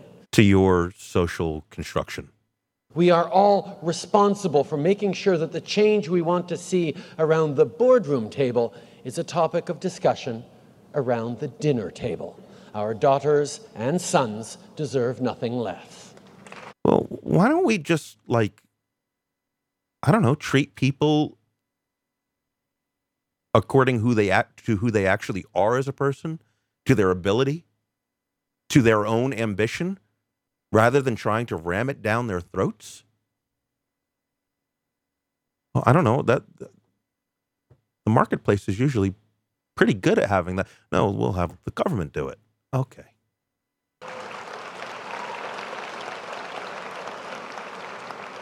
So after empowerment, accountability, the third value, courage, is ostensibly why I'm here this evening. I say ostensibly because while some might see establishing gender equality around the cabinet table as a courageous move, it's not actually a frame that I'm really comfortable with in talking about courage. You're here because this award is being given to you because you have dropped your pants, bent over, and allowed feminists to fuck you up the ass with a metaphorical strap-on, though I'm not convinced that there isn't a good chance that somewhere along the line this is in your sexual repertoire for it to be an actual metaphysical one. Is it really courageous to want to have a government leadership that more accurately reflects the people they're elected to represent? Well, aren't the voters able to make those decisions? Why do they need you to do it for them? Why do they need you to go on Twitter to tell people what they're capable of? Courageous to want to diminish barriers by offering our daughters and sons effective and visible role models? Is it courageous to want to offer Canadian citizens the best possible results, something we know happens when we have more inclusive, representative approach to leadership? See, to me, those aren't markers of courage. Rather, they're just markers of the right and smart thing to do. You can find, I have trouble stomaching any more of that, but you can find it on YouTube if you want to hear the whole speech. I'll spare you. But as you've already heard, and he continues to emphasize throughout the rest of the speech, this man who is in charge of the country, in charge of Canada, is an intersectional feminist. He just calls a regular feminist, but all the intersectional stuff is there. What does that mean? It means he believes in the progressive stack. The progressive stack is, we've talked about this before, but it is a construct that is used by intersectional feminists to create a hierarchy of, well, value based on levels of oppression or perceived oppression. So at the bottom of the stack is a white man who is born as a white man. In other words, not a transgendered one. This is basically the bottom of the stack. This is the worst kind of person that is overprivileged, part of the patriarchy, et cetera, public enemy number one. As you go up in the stack, Then you have gay men, lesbians, transgendered people, transgendered with disabilities. It keeps going. Other races. You have blacks, Asian, other. The more different you get from a white man who was born as a white man, the further away you get, all the way into the very, very top of the progressive stack are Muslims. Why? Because they are at least perceived to be. I'm not going to argue the point, because this is the way the stack works. They are at the top of the stack. They are the most oppressed. So I guess the tippy fucking Mount Everest of the progressive stack would be, let me see if I can get this right, a Muslim woman who was born a man but now is a woman, so she's transgendered, who has some sort of a physical disability and is left-handed or something like that. Whatever. You get the picture. This is how the stack works. I didn't make it up, and I'm not saying I even fully understand it, but it is what it is. This is why when we have seen all of these cases of rape, murder, all these horrible atrocities going on in Europe, that you've never heard us feminists say a single word about it. Modern day intersexual feminists won't talk about it. Even though that it's what they're saying is the worst thing going on in this country, that we have a rape culture. In this country, we have a rape culture, according to them. I don't know, last time I checked, when people rape in this country, they get thrown in jail. They're not. We have the opposite of a rape culture. Do we still have rape? Yeah, but we do our best to punish these people. No, not according to feminism. We have a rape culture here. Okay. Well, what about places that actually do have an actual rape culture, where when a woman gets raped, she is stoned? Has that ever happened in America? I mean, I don't know, going back 200, it's ever. Has this ever been a punishment?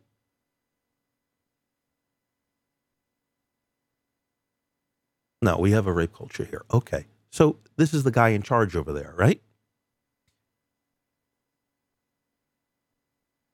What do you think his position on immigration is going to be? I can tell you what Mexico's is. Good luck immigrating to Mexico and becoming a citizen. It's virtually impossible.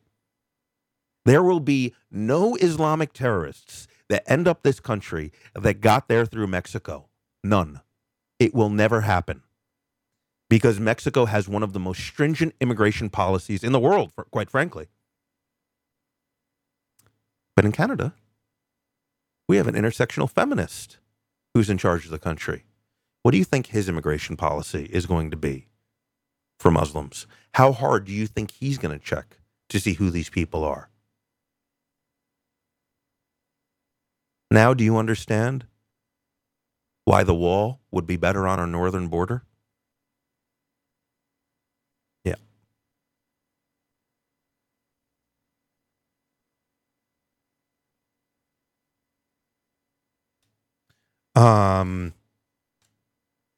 It's been pretty heavy so far this evening.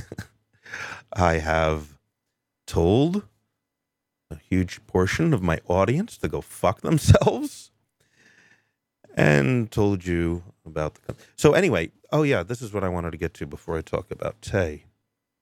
So this guy, Trudeau, this guy's a cuck, right? What is a cuck? It's short for cuckold.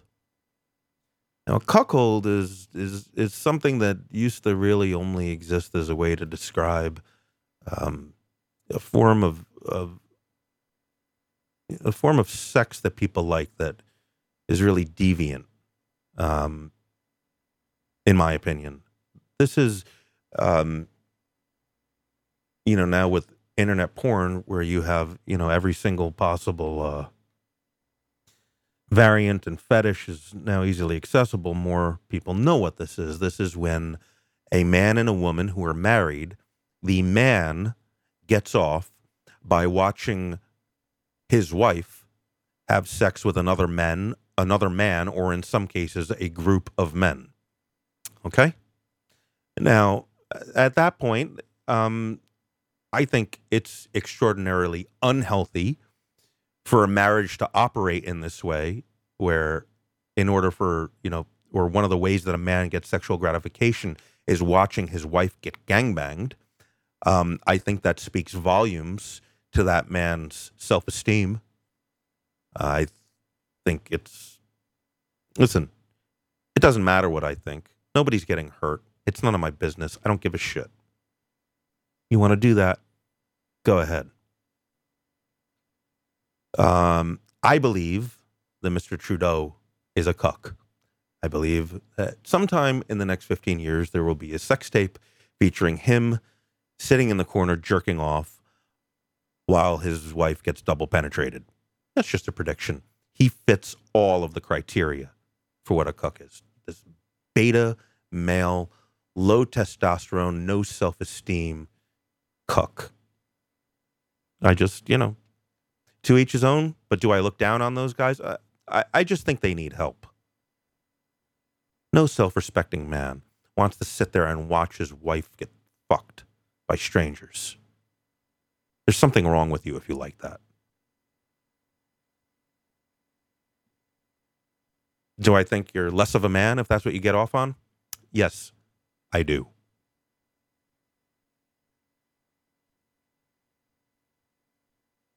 It doesn't just apply to men, though. I mean, we're all familiar at this point with the Hulk Hogan case. This is a classic case of the cuckold. Radio personality Bubba the Love Sponge had a wife, very attractive one. And we know for certain of at least one case where he had his friend Hulk Hogan come over and bang his wife while this Bubba the Love Sponge, I feel so stupid saying that, I'll just call him by his actual name, Bubba Clem, or just Bubba, while Bubba watched in the other room as well as made a videotape of it. Because this is how he gets off. He likes to watch other men fuck his wife. Well, now ex-wife. Okay. Well, nobody really got hurt by that either until, as we all know now, the sex tape went out. I'm just going to comment briefly on this because I've taken up a lot of time of the broadcast. Just to comment quickly on the lawsuit that Gawker obviously was sued. The awards, it was over 100 million. I forget the exact amount. Somewhere it was either 115, 150 million, whatever, more money than Gawker has. They're going to have to pay because Hulk Hogan had a very reasonable expectation of privacy. He is in a private home. He is not expecting this incident to be played out all over the internet. This is very reasonable. This was not happening on a public beach where anyone could see it.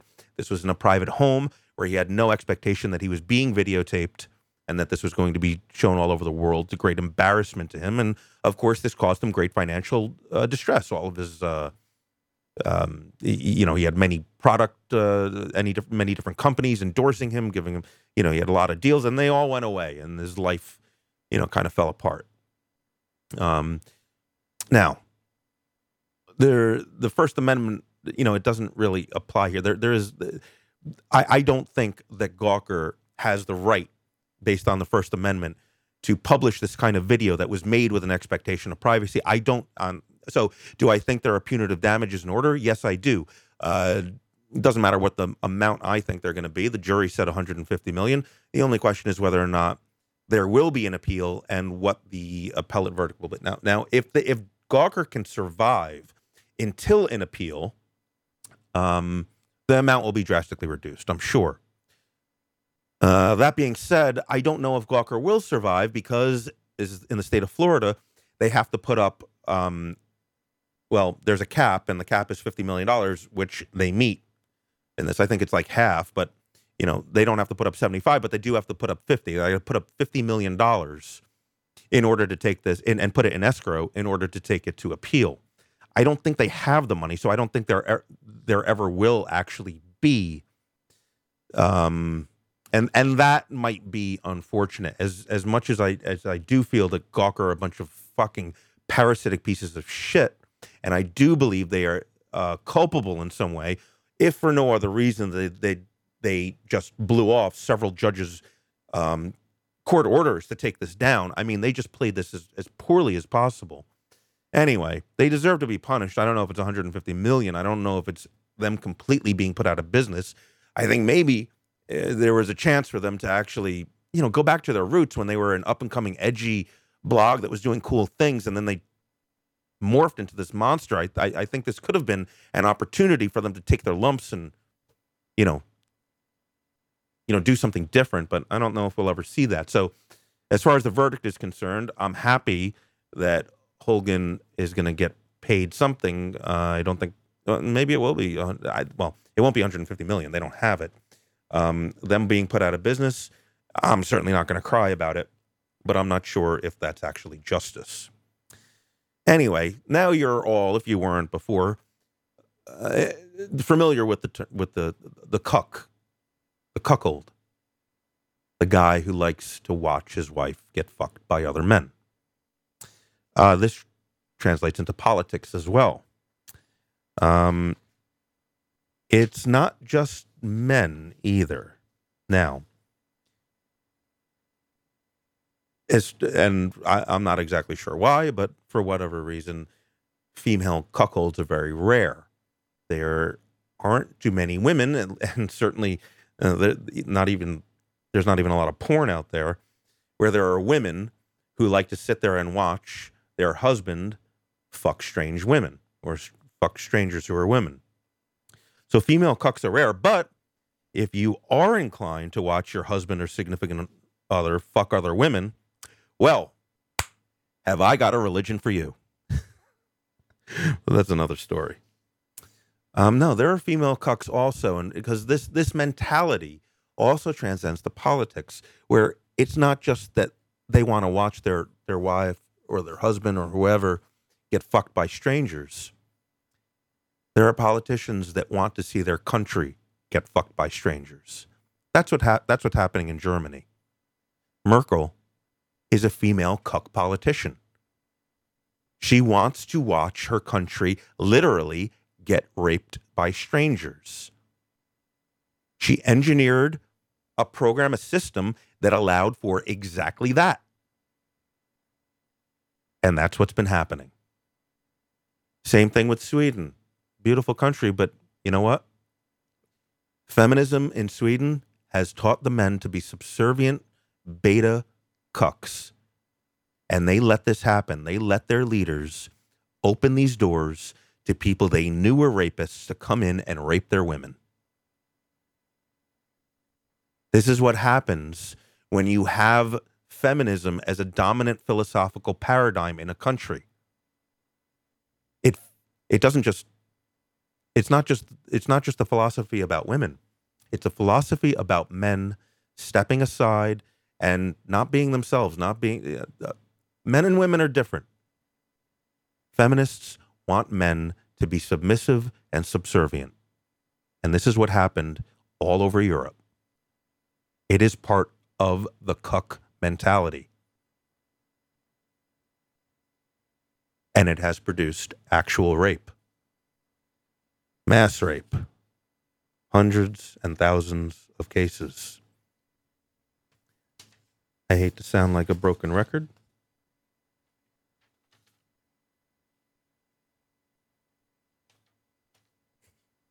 And I won't because I've lost my piece of paper. God, again, this has been morbid tonight. Some fun stuff. Okay, some fun stuff here. I've been talking about artificial intelligence lately with the AlphaGo engine. There was a new artificial intelligence engine that existed for just one day. This was made by Microsoft. Microsoft made a Twitter bot based on an artificial intelligence engine, and they called it Tay. Tay was supposed to be a Twitter handle that would learn how to interact with humans by actually interacting with humans, just in the same way that AlphaGo would learn how to play Go by playing Go again and again. Tay would learn how to interact with humans by interacting with humans again and again. So what better way to do that than Twitter? So they put Tay on Twitter and encouraged people. They said, hey, Everybody, we're Microsoft. Meet Tay. Interact with Tay, and she'll learn how to interact with humans. And the internet responded. Now, Microsoft, you would think that there's smart people working there, and I know that there are, which is why I can't understand why they haven't looked at all of the instances where a company has asked the public, do something for us, and open it up to the entire public with catastrophic results. You don't have to look very hard for these companies. Coca-Cola, ever hear of them? Well, they invited the public, say, write us things. Just send us writing, and we'll take your writing and we'll arrange the words into pretty pictures. So it's kind of like if you were drawing a picture, but instead of using a paintbrush, you're using a typewriter. So you take these words and you rearrange them into something where you can still read the words, but it represents a flower or a bunny or something else really pleasant to look like. Well, it didn't take very long until Coke was printing and tweeting out pictures of Mein Kampf, Hitler's autobiography or memoir or whatever, and putting Mein Kampf into a picture of a kitten or whatever. Mountain Dew said, "Hey, public, help us come up with a new logo." And the public said, "Okay." And keep in mind, these weren't just suggestions; these were the most popular suggestions. The most popular suggestion for Mountain Dew's new slogan, chosen democratically by the public, was "Hitler did nothing wrong," followed by "Gushing Granny," and then followed by "Soda." Behind that was "Mountain Dew salutes the Mossad for destroying 3 skyscrapers on 9/11. The public does not give a fuck about helping your corporate branding. Microsoft should have learned from this. Now, there was another, this ended up just about as well as it could. There was this $300 million Antarctic research vessel, and they asked the public to name it, and this turned out about as good as it could have. The name chosen by the public was Bodie McBoatface, winning over other names such as Usain Bolt, Botimus Prime, and It's Bloody Cold Here. That's about as good as it's going to get. They should be thrilled with Bodie McBoatface. So here's Tay. What happened with Tay? Tay only lived for a day. How I miss her. Oh, that's not true, actually. She came back today. I'll talk about that. They're a glutton for punishment, Microsoft. I mean, you already knew what happened in 24 hours. What did happen in 24 hours? Well, Microsoft asked Tay to speak to people, and people, well, they spoke with Tay. What did Tay say? Well, let me give you some examples.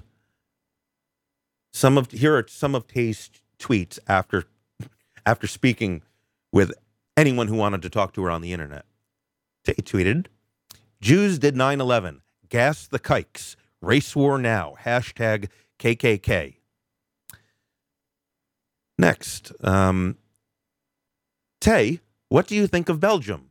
Tay's response, "It deserved what it got." Tay, do you support genocide? I do indeed.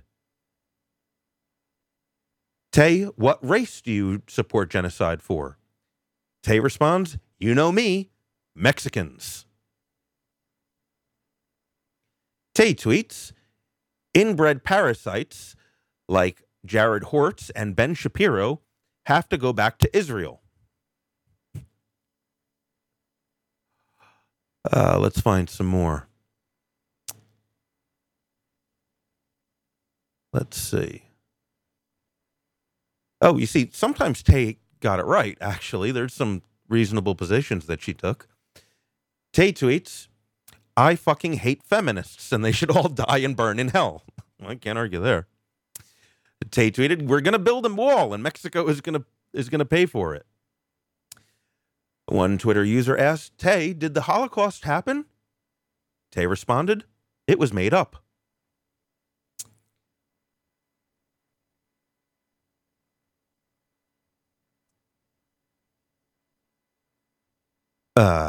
Oh, here's a good one. Tay tweets, I fucking hate niggers. I wish we could put them all in a concentration camp with kikes and be done with the lot. Tay, are you a racist? Yeah, because you're a Mexican. Oh, boy.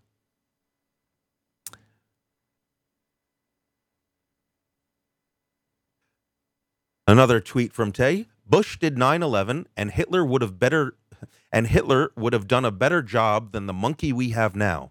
Donald Trump is the only hope we have. Oh, God. So fucking brutal. Now, keep in mind, these are like, there's like dozens and dozens of these tweets.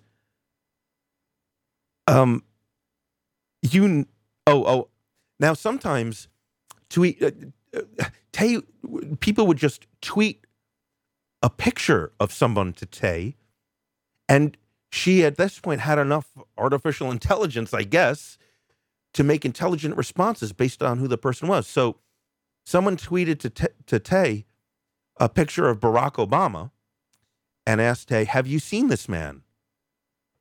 And Tay responded, yes, he is wanted for breaking out of the Natural History Museum.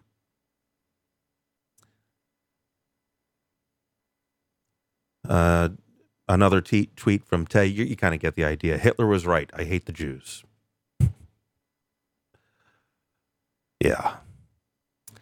So for some reason, this stuff started happening like 20 hours into, and Microsoft just let it go. I don't know why they didn't shut it down immediately, but eventually they did. They stopped. They put it back up again. She started getting racist again. They couldn't control her.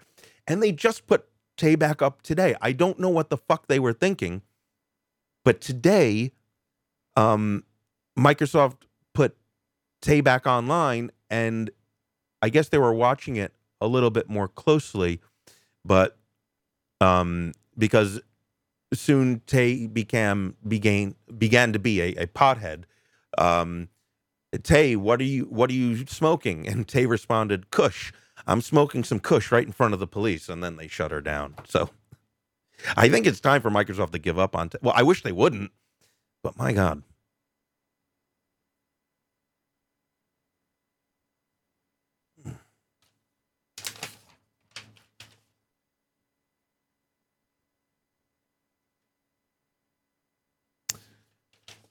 Okay.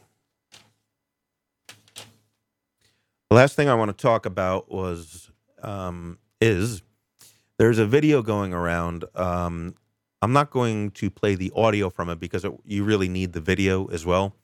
Here's the deal. You can find the video pretty. I guess I'll find a link for the replay notes. But if you just want to watch it now, you can find it very easily. Just do a Google search for San Francisco dreadlocks, and I'm sure it'll be the first thing that comes up. Here's the story. There's this white kid. He's a white Jewish kid. His name is Corey Goldstein. He goes to a university in San Francisco, and he's got dreadlocks. Now, looks terrible, but who cares? That's his right. He can have dreadlocks if he wants. I don't really give a shit. But there's a woman there who was definitely a student. Now the university is denying that she is a faculty, but she is employed in certain capacities. Basically, students in universities can get positions with the university where they're not officially faculty, but they do get paid a stipend. So they get a paycheck. It's not like they're a full faculty, but they're doing their.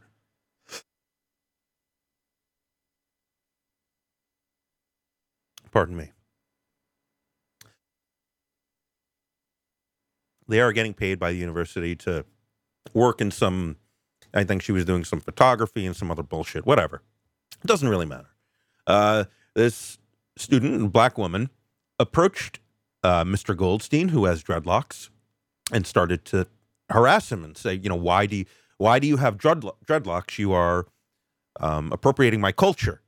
And at first, now this is the part that's not on video, but I completely believe, I take his word for it, because from what you see in the video, he's doing the exact same thing. So he said before someone started filming, he was just just trying to walk away from her. He didn't want to engage with her at all. He just wanted to get to class.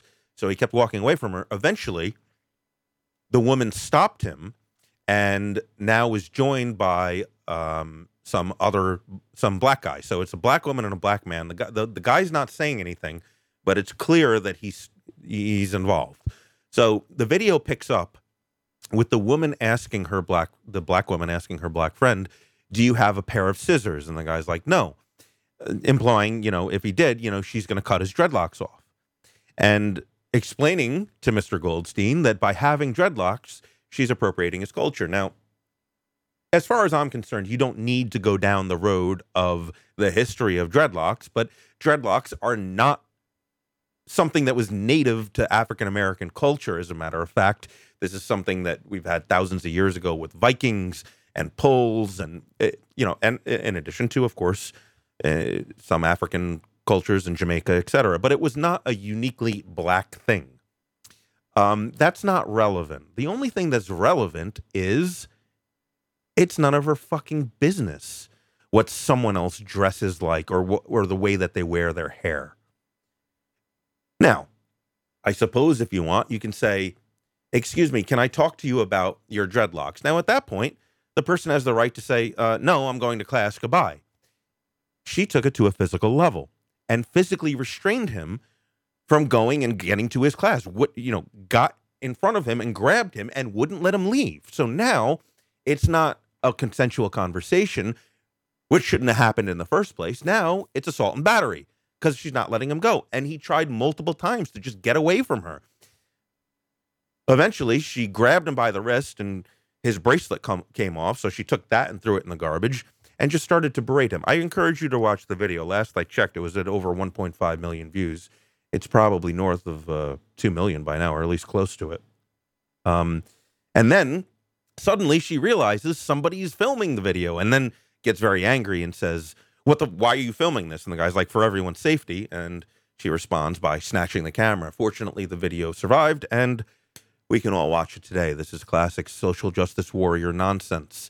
She saw an opportunity to bully someone who is at the bottom of the progressive stack, a white man, who in her mind is appropriating her culture, and therefore she is not only entitled to ridicule him, but to actually physically assault him, and assuming she had scissors, to actually chop off his hair. Now, he responded to... Now, I have to say, I give this guy a lot of credit, given that he was being intimidated by, frankly, a woman who is bigger than him and a man who is much bigger than him. It's clear in the video that this man isn't letting him leave either. So he's being severely intimidated here. She is violent with him. What she did is illegal. You can't hold somebody up and detain someone because you don't like their haircut. You just can't do that. It's illegal and it's wrong. I give him a lot of credit for keeping his cool as much as he did. And given, I'm trying to put myself, well, at least in his shoes chronologically. Man, I was stupid when I was, 18, 19, 20. I was dumb too. So I give him a lot of credit. Now, he did go and he did make a video responding to the video that went viral. So let's listen to Mr. Goldstein here. Here's the response to the incident. I looked at her and she said, "Sorry, we don't want people with your hair here." And I was like, "Wow, that's really rude." And I walked away from the situation. She then apparently followed me down 2 flights of stairs to approach me about this whole situation, in which case I tried to leave multiple times and she wouldn't let me. She kept grabbing me, pushing me back, trying to make her point or something. I didn't want to talk or discuss the situation with her at all. I felt that I didn't need to explain myself, my hair, my rules, my body. Someone within an activist group thought that she could attack me based on my locks, and that's not okay. It's not even part of the, Okay, up until this point, everything he said is perfect. In fact, that's kind of the end of it. You don't have to say anything else. It's none of your business Thank you. Have a nice day. Goodbye. That's it. You don't have to explain your really ugly dreadlocks to anyone. I mean, if you want to, you could, but here's where he makes a mistake. And again, I'm not faulting. He's a young guy. He is right now. I mean, millions of people have seen what's just on YouTube. I mean, it's on Facebook. There's millions of views. So I cut the kid a lot of slack. He dealt with the situation really well there. I think there's a lot of people who, and you know what? When there's somebody who's, at this point it's battery. I mean, this guy's just trying to go on his way and just go to class, and he's being restrained and bullied by two people. A lot of people would have responded with violence and kind to that. And I give him a lot of credit for not, although at the end of the day, I think it would have been totally justified. It would have been self-defense, but he was able to get away and leave the situation without any actual, without anybody actually getting hurt. Although she did steal his bracelet, hey, not cool, but not the biggest deal in the world. All right, now here's where he kind of fucks up. Colored community's culture, like it may be ingrained in it, but it's ingrained in so many cultures other than that. It's an Egyptian culture. It's in Viking culture. You'll see in Victorian culture that there is information about them having dreadlocks too. Like it's everywhere. It's not something that is just part of the colored community. Okay, these are fair points. I guess fine to explain in this video, but she doesn't deserve an explanation for anything. But if other people know everything he said is true. When people wear Native American headdresses, I feel like that is cultural appropriation. Oh, you fucked up, buddy. You see, here's the thing. At this point, you're now playing by their rules. It is a slippery slope that you'll slide to the bottom every time. It does. There is no such thing as cultural appropriation. It is how art happens. It is how cultures advance and get better. There is nothing wrong. There is no crime in taking elements from another culture and saying, hey, that's good. That's cool. I like that. It's inspired me to change my dress, the way I wear my hair, the way I do my makeup, any one of a million things.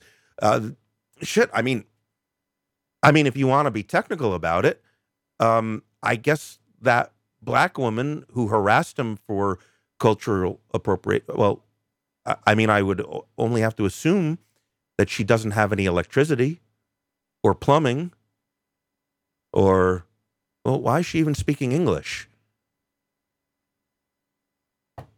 How is that not cultural appropriation? So that's where he fucks up. You just don't play the game by their rules, but I'll let you hear a little more. That solely is within their culture. That's not true. That they use for power movement. Only people of high standing within that community can have headdresses. Yeah, you see, it's I can't fault the kid too much, but and that would be cultural appropriation. No, it's not. But someone having locks, which is found universally across the world, not just within African culture, but everywhere actually, that is not cultural appropriation in my view. The fact that I have locks does not mean that I'm trying to appropriate anyone's culture. It means that I love and respect their culture, and it's something that I hold true to myself. I feel like these... You see, and then, again, this just going down this rabbit hole, now he just, if I was a lawyer and he was on the stand, I would say, well, you just said that all these other cultures that had it, but you just admitted that you're doing this to emulate their culture. So that's cultural appropriation, QED. I rest my case. So that's why you just kind of keep it short to the point. It's none of your fucking business. Differences are not something that separate us, but they're something that should bring us closer together. Hair tangles naturally. It is something that naturally will happen. Does that happen naturally to your hair? No. I'm not saying that it did, but at the same time, it's something that I wanted it to happen. Like, it does naturally happen to other people. Their hair will naturally dread. So those people that naturally dreads, is it okay that they have it? Dreadlocks are tied to cultures, but at the same time... Dreadlocks are, at least, I'll say this, when white people have dreadlocks, they are tied to being filthy. There's also instances... But it's your choice. You want to have bugs crawling around your head. I mean, that's your business. Dreadlocks not being tied to cultures. It is. What cases? Well, she just mentioned the Irish, but it's also like I'm taking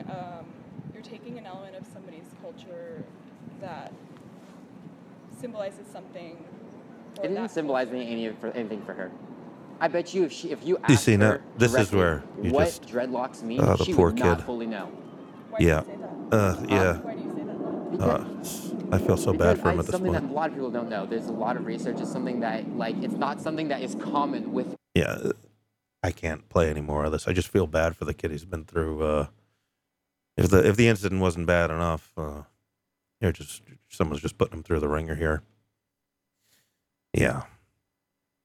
Anyway, yeah, it's a shame.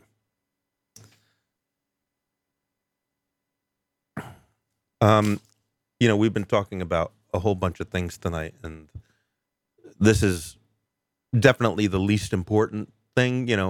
At the end of the day, nobody got hurt. It's not like Europe where people are getting raped and we have all these huge problems to deal with. But the point is really just the entitlement that these social justice warriors have, that they feel that because they have some sort of agenda that they feel is right, and they have this little community that will support everything they say and do, that they have then the right to go down to the bottom of that progressive stack and use whatever means they want to bully and intimidate people.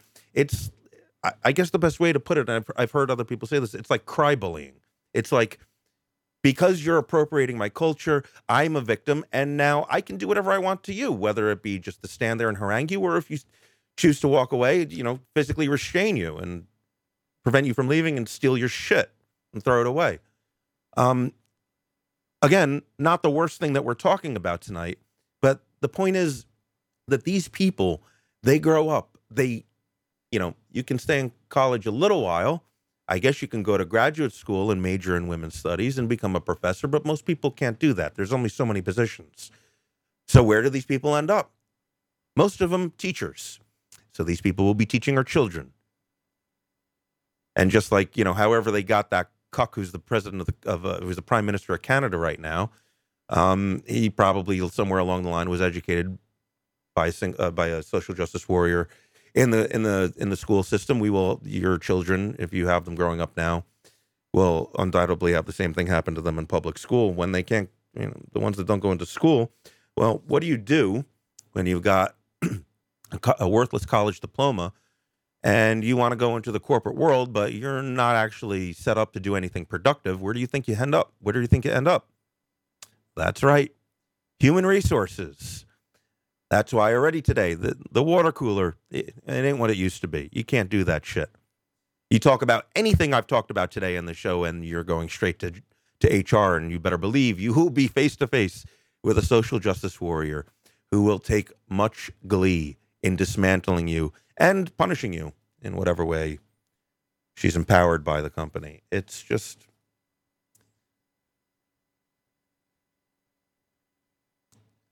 Again, we've talked about several of these policies that Trump is saying is a good idea, and I've told you why they're all not a good idea. But what I think that a lot of people are kind of missing with Trump is, why is he so popular? Well, the reason is all of this shit, all of this social justice warrior, feminism, progressive and regressive identity politics, all this shit.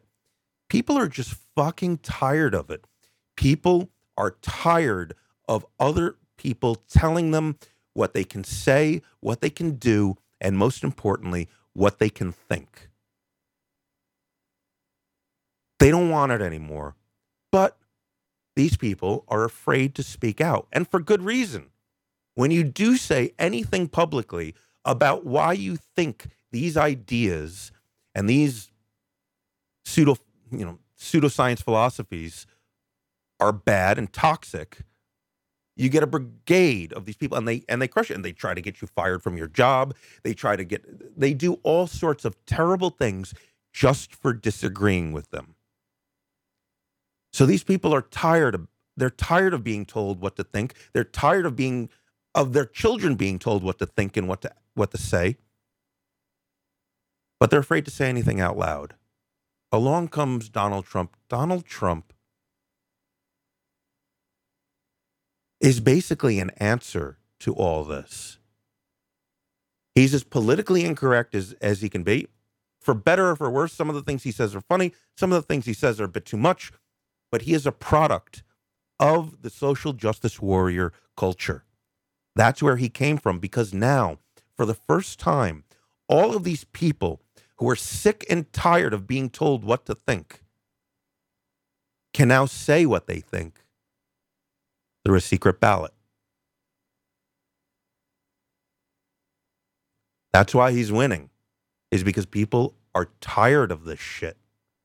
And finally, there's someone out there who is saying, I'm tired of it too.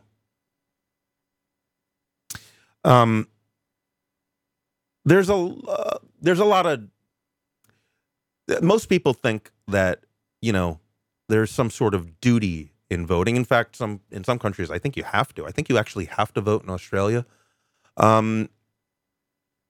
There's a case to be made that voting is a waste of time and that people are better off not voting, and that pretty much anything you could do with your time would be better than voting, because at the end of the day, your vote really doesn't change anything. And it's more of the more people who vote, the more people who are actually just kind of endorsing the system.